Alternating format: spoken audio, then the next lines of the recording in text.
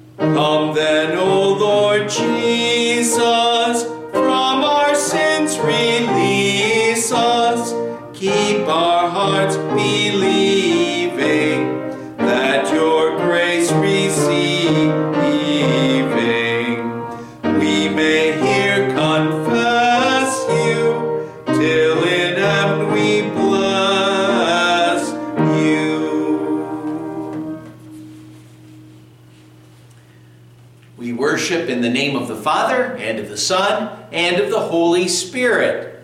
Amen. Beloved in the Lord, let us draw near with a true heart and confess our sins to God our Father, asking Him in the name of our Lord Jesus Christ to grant us forgiveness. Almighty God, merciful Father, I confess that I am by nature sinful. I have disobeyed you, and justly deserve your punishment, both now and in eternity. But I am truly sorry for the evil I have thought, spoken, and done. And for the sake of my Savior, Jesus Christ, I pray, Lord, have mercy on me, a sinner. Lord, have mercy on us. Christ, have mercy on us. Lord, have mercy on us.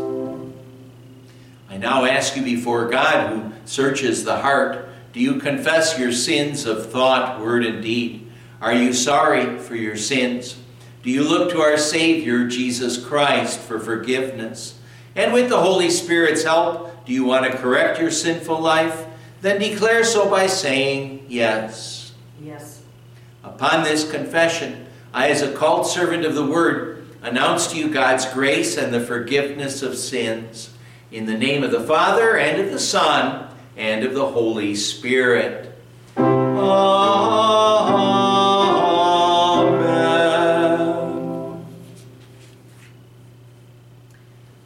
Our epistle reading for this fourth Sunday in Advent is from Romans chapter 16, verses 25 to 27. In this reading, we hear Paul talking about how the whole gospel promise is a mystery that finally is revealed when Jesus came. Now to him who is able to establish you by my gospel and the proclamation of Jesus Christ, according to the revelation of the mystery hidden for long ages past, but now revealed and made known through the prophetic writings by the command of the eternal God, so that all nations might believe and obey him. To the only wise God be glory forever through Jesus Christ. Amen. Alleluia. The virgin will be with child and will give birth to a son and will call him Emmanuel. Alleluia. Alleluia. Alleluia. Alleluia. Our gospel reading is from Luke chapter 1, verses 26 to 38. This is the angel Gabriel appearing to Mary and telling her about how she'd be the mother of the Savior.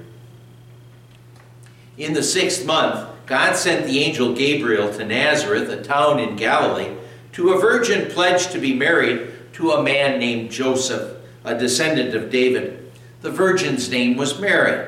The angel went to her and said, "Greetings, you who are highly favored. The Lord is with you." Mary was greatly troubled at his words and wondered what kind of greeting this might be. But the angel said to her, "Do not be afraid, Mary. You have found favor with God. You will be with child and give birth to a son, and you are to give him the name Jesus. He will be great and will be called the Son of the Most High. The Lord God will give him the throne of his father David, and he will reign over the house of Jacob forever. His kingdom will never end." "How will this be?" Mary asked the angel, "since I am a virgin?" The angel answered, "The Holy Spirit will come upon you, and the power of the Most High will overshadow you. So the Holy One to be born will be called the Son of God. Even Elizabeth, your relative, is going to have a child in her old age. And she who was said to be barren is in her 6th month. For nothing is impossible with God." "I am the Lord's servant," Mary answered. "May it be to me as you have said." Then the angel left her. Let's sing our next hymn. It's hymn number 355. Let all together praise our God. It's hymn number 41 in the red book.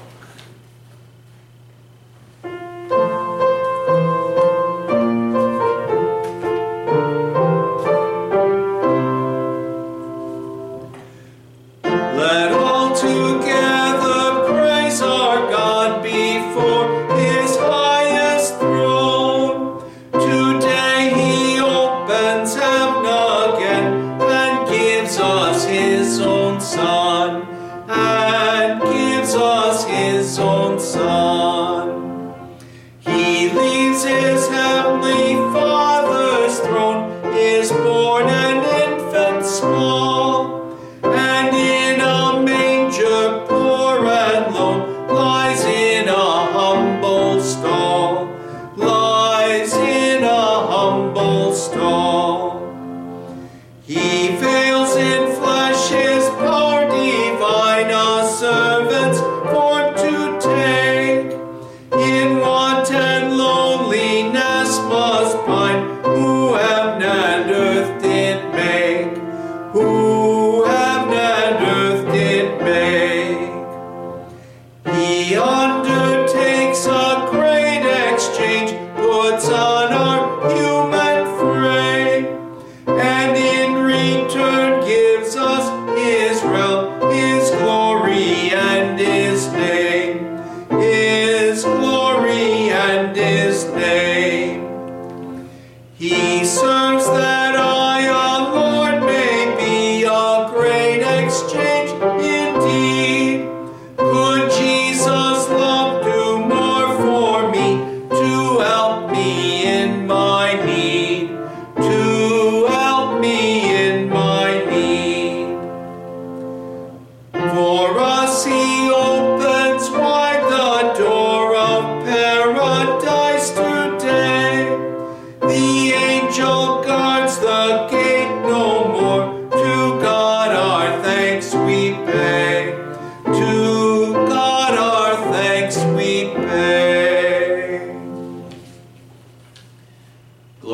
God in the highest, and on earth peace, goodwill toward men.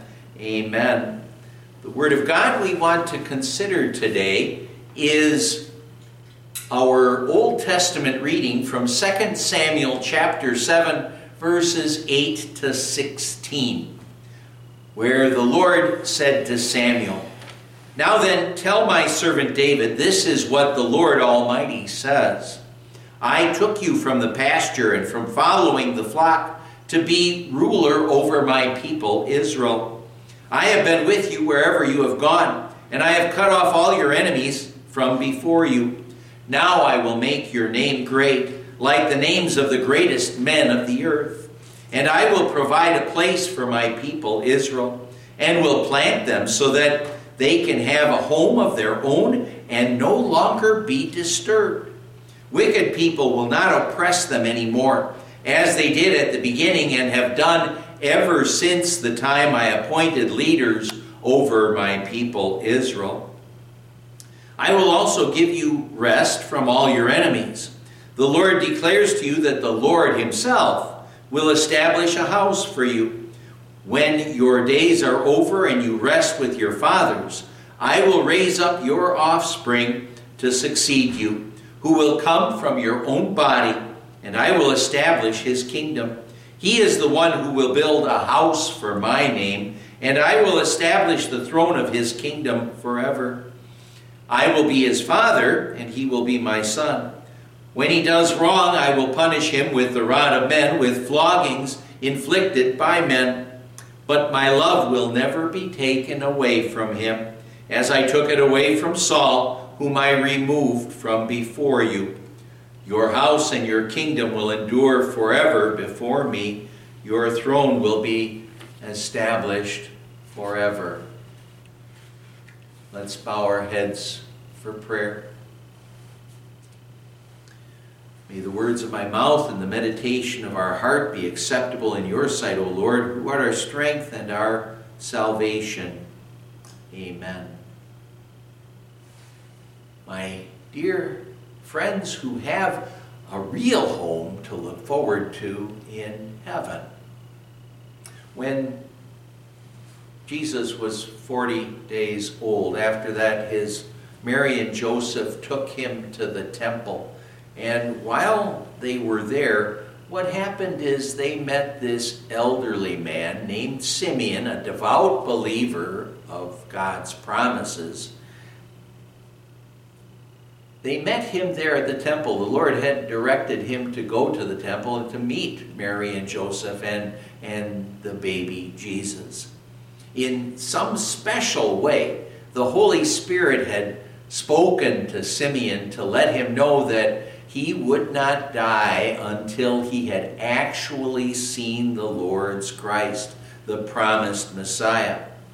When Simeon saw the Lord Jesus, when he saw Mary and Joseph's little boy, he took him in his arms and praised God with the words to the song that we know of as the Nunc Dimittis, the song we often sing after we have celebrated the Lord's Supper. When we say, "Lord, now you let your servant depart in peace according to your word, for my eyes have seen your salvation." Since Simeon had seen the Savior, since he knew that this Jesus was the Christ, he was more than ready to go to his eternal home in heaven. Seeing that newborn baby, Jesus, reminded Simeon that his real home was in heaven. It assured him that that baby would one day pay for his sins and thereby make heaven Simeon's real home and the home of all true believers. Our reading for today reminds us that because Jesus came into the world also to be our Savior, that heaven is our real home as well. It encourages us to let Christmas remind us of our real home. Our real home is a home graciously prepared by our Heavenly Father. It's a home established through the sending of God's Son. And it's a home of everlasting peace and rest. In our reading, God is speaking to the prophet Nathan with some information that he was to give to King David. David had been king over Israel now for quite some time. He had conquered all of his enemies, and his rule was firmly established in Israel. He had built for himself a beautiful palace in Jerusalem, and now what he wanted to do is build a magnificent temple for the Lord. And that was a noble desire for David to be able to build a temple for the Lord. But God had Nathan, the prophet Nathan, talk to David and tell him that he wasn't going to be the man who was going to build that temple, the Lord's temple. That Solomon, David's son, would be given that task. God also spoke to Nathan to give him some information to pass on to David, an explanation for what God was doing at this time. Well, God told Nathan, "Now then, tell my servant David, this is what the Lord Almighty says. I took you from the pasture and from following the flock to be ruler over my people Israel." God wanted David to know that God Almighty, the all-powerful Savior God, is the one who was speaking to David. It wasn't here that what was happening is Nathan came to David with his own opinions, his own thoughts, but he was going to David with God's own words, with God's directives. And from this section, what we do get is a bit of an encouragement from God, not to try to pass off our own human opinions as advice from God. Actually, if we start passing off human opinions as advice from God, that's definitely something that could be very soul-threatening if we try to pass off our own opinions as if that is what God says. As I said, it can be soul-threatening. Rather, we'll want to let God do the talking because, as the psalm says, God's word is a lamp for my feet and a light for my path. So, God, through Nathan, was reminding David of what he had done for him. And God had done so much for David. He took him from being a simple shepherd boy and made him the ruler over God's chosen people. What the Lord was trying to do through Nathan was show David that everything that was happening was a part of God's plan of salvation for souls. The Lord chose David and brought him to this position of prominence in order to establish a house, a dynasty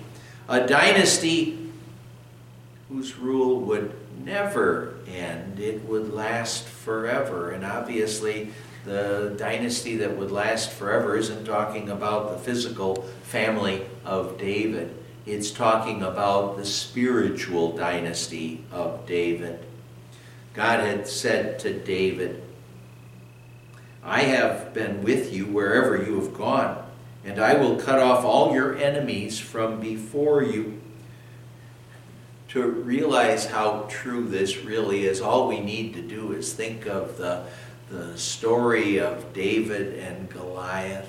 Remember that story, and really, when you think about it, David, the shepherd boy, the young boy, going up against the giant Goliath, David didn't have a chance at all. There was no way he was going to be able to defeat Goliath.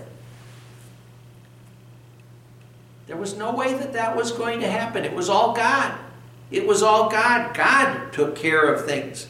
And now David didn't deserve the protection and help that God gave him against Goliath.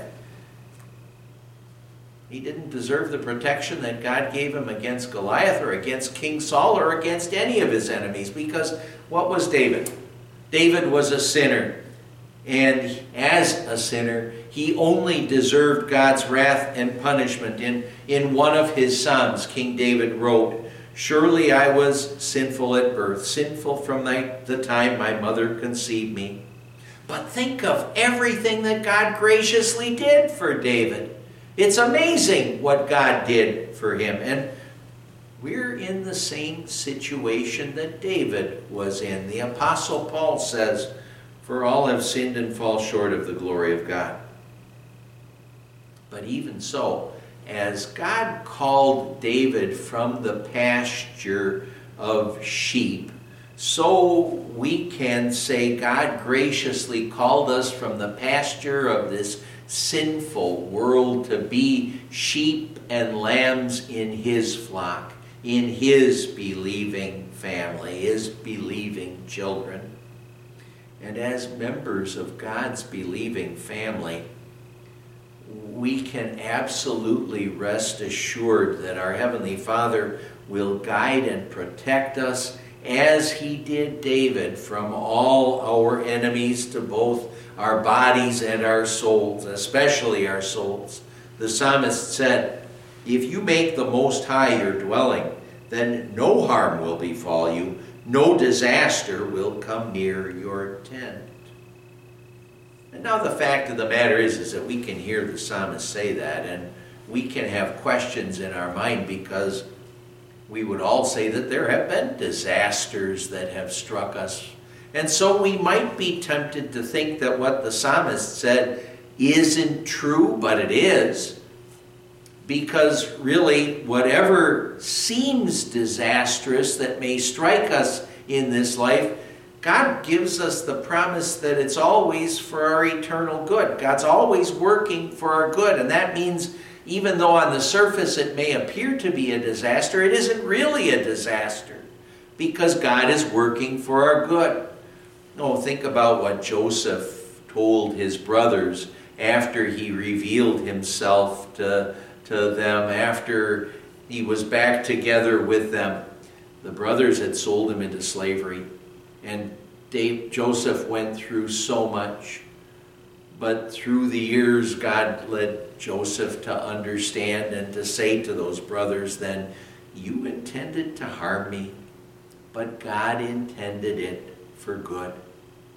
So when disasters seem to strike us in this life, let's always try to think about how God's plan is always to bless us and strengthen us through those supposed disasters, so that they really aren't disasters at all. Because again, Scripture says that God makes all things work together for good to those who love God. That good, ultimately, of course, is that what God is working at, his end goal, is always to get us to our real home, to our eternal home in heaven. And it's such a blessing for us to know that even though our sins give God every right to turn his back on us and let disasters strike us over and over again, repeatedly in the course of our lives, even though our sins would give God every right to do that, in a sense, what our God will never do is he'll never turn his back on us. Because he's made us his believing children. He's never going to turn his back on us. We may forsake him, but he doesn't forsake us. Instead, what he does is he graciously prepares a home for us in heaven so that we can be with him forever in heaven. God said to David, "Now I will make your name great like the names of the greatest men on earth." God did make David's name great so that the term David's son, given to our Savior, might signify his greatness and hold a special place in the hearts of the Israelite people. think of the words that the people of Jerusalem shouted as Jesus triumphantly rode a donkey into Jerusalem on Palm Sunday. They said, "Hosanna to the Son of David."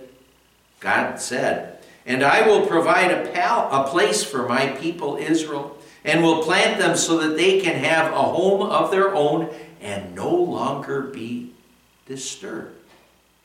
After David subdued his enemies, what happened is that the Israelite people did have a relative peace, but it wasn't a perfect peace.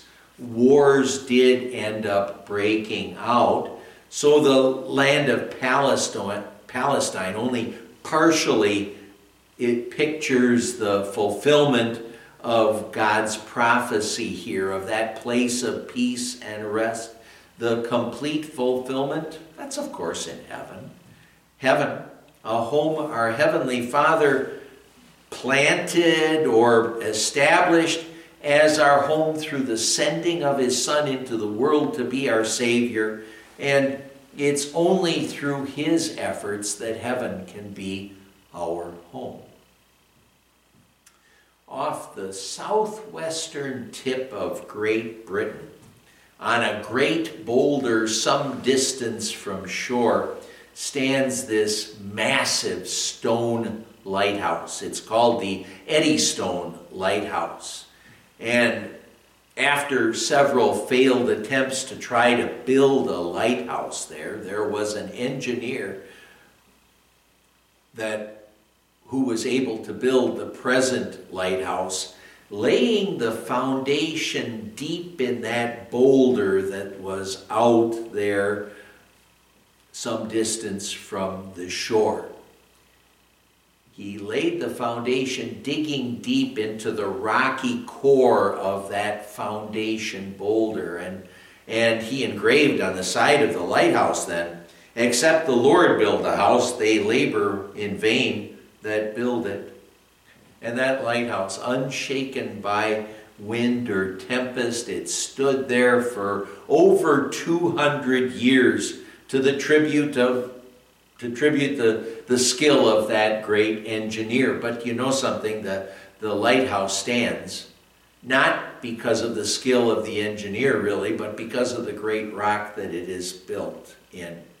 The rock that is the foundation for that lighthouse, and that rock typifies Christ, our rock of ages, the foundation on which our faith is built when the Holy Spirit calls us to faith and makes us believers. And we stand strong, not because of who we are, but because of the foundation. Because of the foundation of Jesus and His Word. On Christ the solid rock we stand. And that solid rock, it assures us that through faith in Him, we can be absolutely certain of our eternal home in heaven.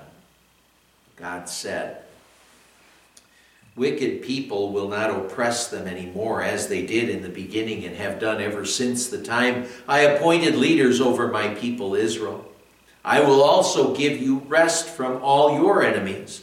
The Lord declares to you that the Lord Himself will establish a house for you.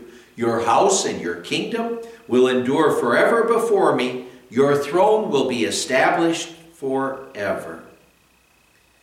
This home of everlasting peace and rest, of course, is not this earth. Statistics from a number of years ago say that there have only been 2 minutes of peace for every year of war in our world since the early 1900s. I wonder if that statistic, because of all of the wars that have been going on recently, has dropped way below that 2-minute figure. This world isn't going to give us the home that we really want. Only heaven can give us everlasting peace and rest. There, though, we won't have sins to trouble us anymore. Any of the effects of sins to trouble us anymore. Satan won't be able to reach us or tempt us anymore. We will have perfect rest from earth's often toilsome labors and tasks. Death will never bring us grief ever again, because death will be no more. What work God will give us when we're in heaven won't ever cause us to get burned out or stressed out or even tired.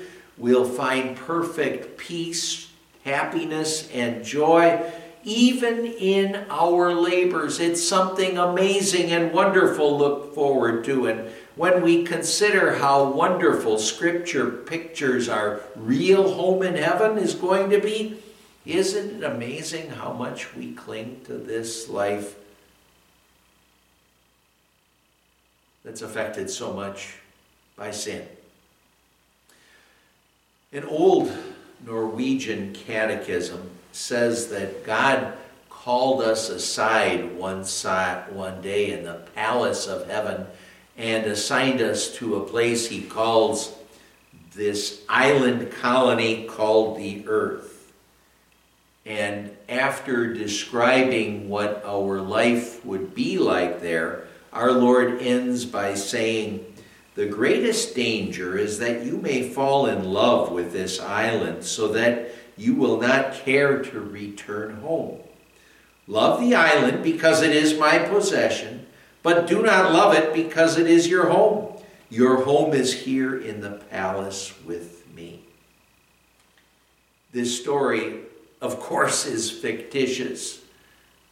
It is fictitious, but the point of the story is well taken.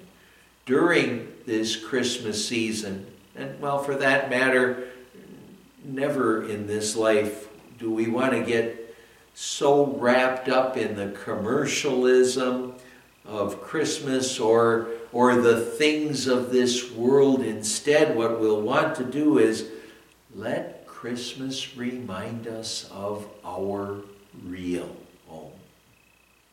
A home which our Heavenly Father graciously prepared for us by sending His Son to live and die for us and to pay for all of our sins, so that we can have this place to look forward to of everlasting peace and rest. And it's all because of Jesus. What a home we have to look forward to. Amen. And the peace of God, which surpasses all understanding, shall keep our hearts and minds in Christ Jesus. Amen. Let's confess our faith with the Christmas Creed. If you are looking at the bulletin, if you're able to, it begins on the bottom of the second page. I believe in God the Father Almighty, who sent His Son to be my Savior. And I believe in Jesus Christ, His only Son, my Lord, who was conceived by the Holy Spirit, born of the Virgin Mary, announced by the angels, worshipped by the shepherds, adored by the wise men, who lived to suffer, die, and rise again, to free me from all sin, from death, and from the power of the devil. I believe in the Holy Spirit, who brought me to faith in my Savior, and by whose continuous work in my heart I rejoice in my salvation, show forth His praises, and will one day live and reign with Him in all eternity. Amen. Let's pray. Stir up your power, O Lord, and come. Take away the burden of our sins and make us ready for the celebration of your birth, that we may receive you in joy and serve you always. We pray to you, O Christ, for you live and reign with the Father and the Holy Spirit, one God, now and forever. Amen. Lord God, we keep bringing to you our prayers, dealing with those on our prayer list, those who are dealing with different aches and pains and trials and troubles. And we ask you, Lord God, to please, if it is according to your will, grant healing. And especially we know it is your will through your word to give them your help and your strength and your presence. Give that help and strength in your presence to all of us so that we can keep on fighting the good fight in this sinful world and always looking forward to our real home in heaven. And what an amazing place we have to look forward to, all because of your grace and mercy and love. And we gather up all of the prayers we have as we join in praying. Our Father who art in heaven, hallowed be thy name. Thy kingdom come, thy will be done on earth as it is in heaven. Give us this day our daily bread, and forgive us our trespasses, as we forgive those who trespass against us. And lead us not into temptation, but deliver us from evil. For thine is the kingdom, and the power, and the glory, forever and ever. Amen. The Lord bless you and keep you. The Lord make his face shine on you and be gracious to you. The Lord look on you with favor and give you his peace. Amen. Let's join in singing our prayer for our country. God bless America, land that I love. Stand beside her and guide her through the night with a light from above. From the mountains to the prairies, to the oceans white with foam. God bless America, my home, sweet home. God bless America, my home, sweet home.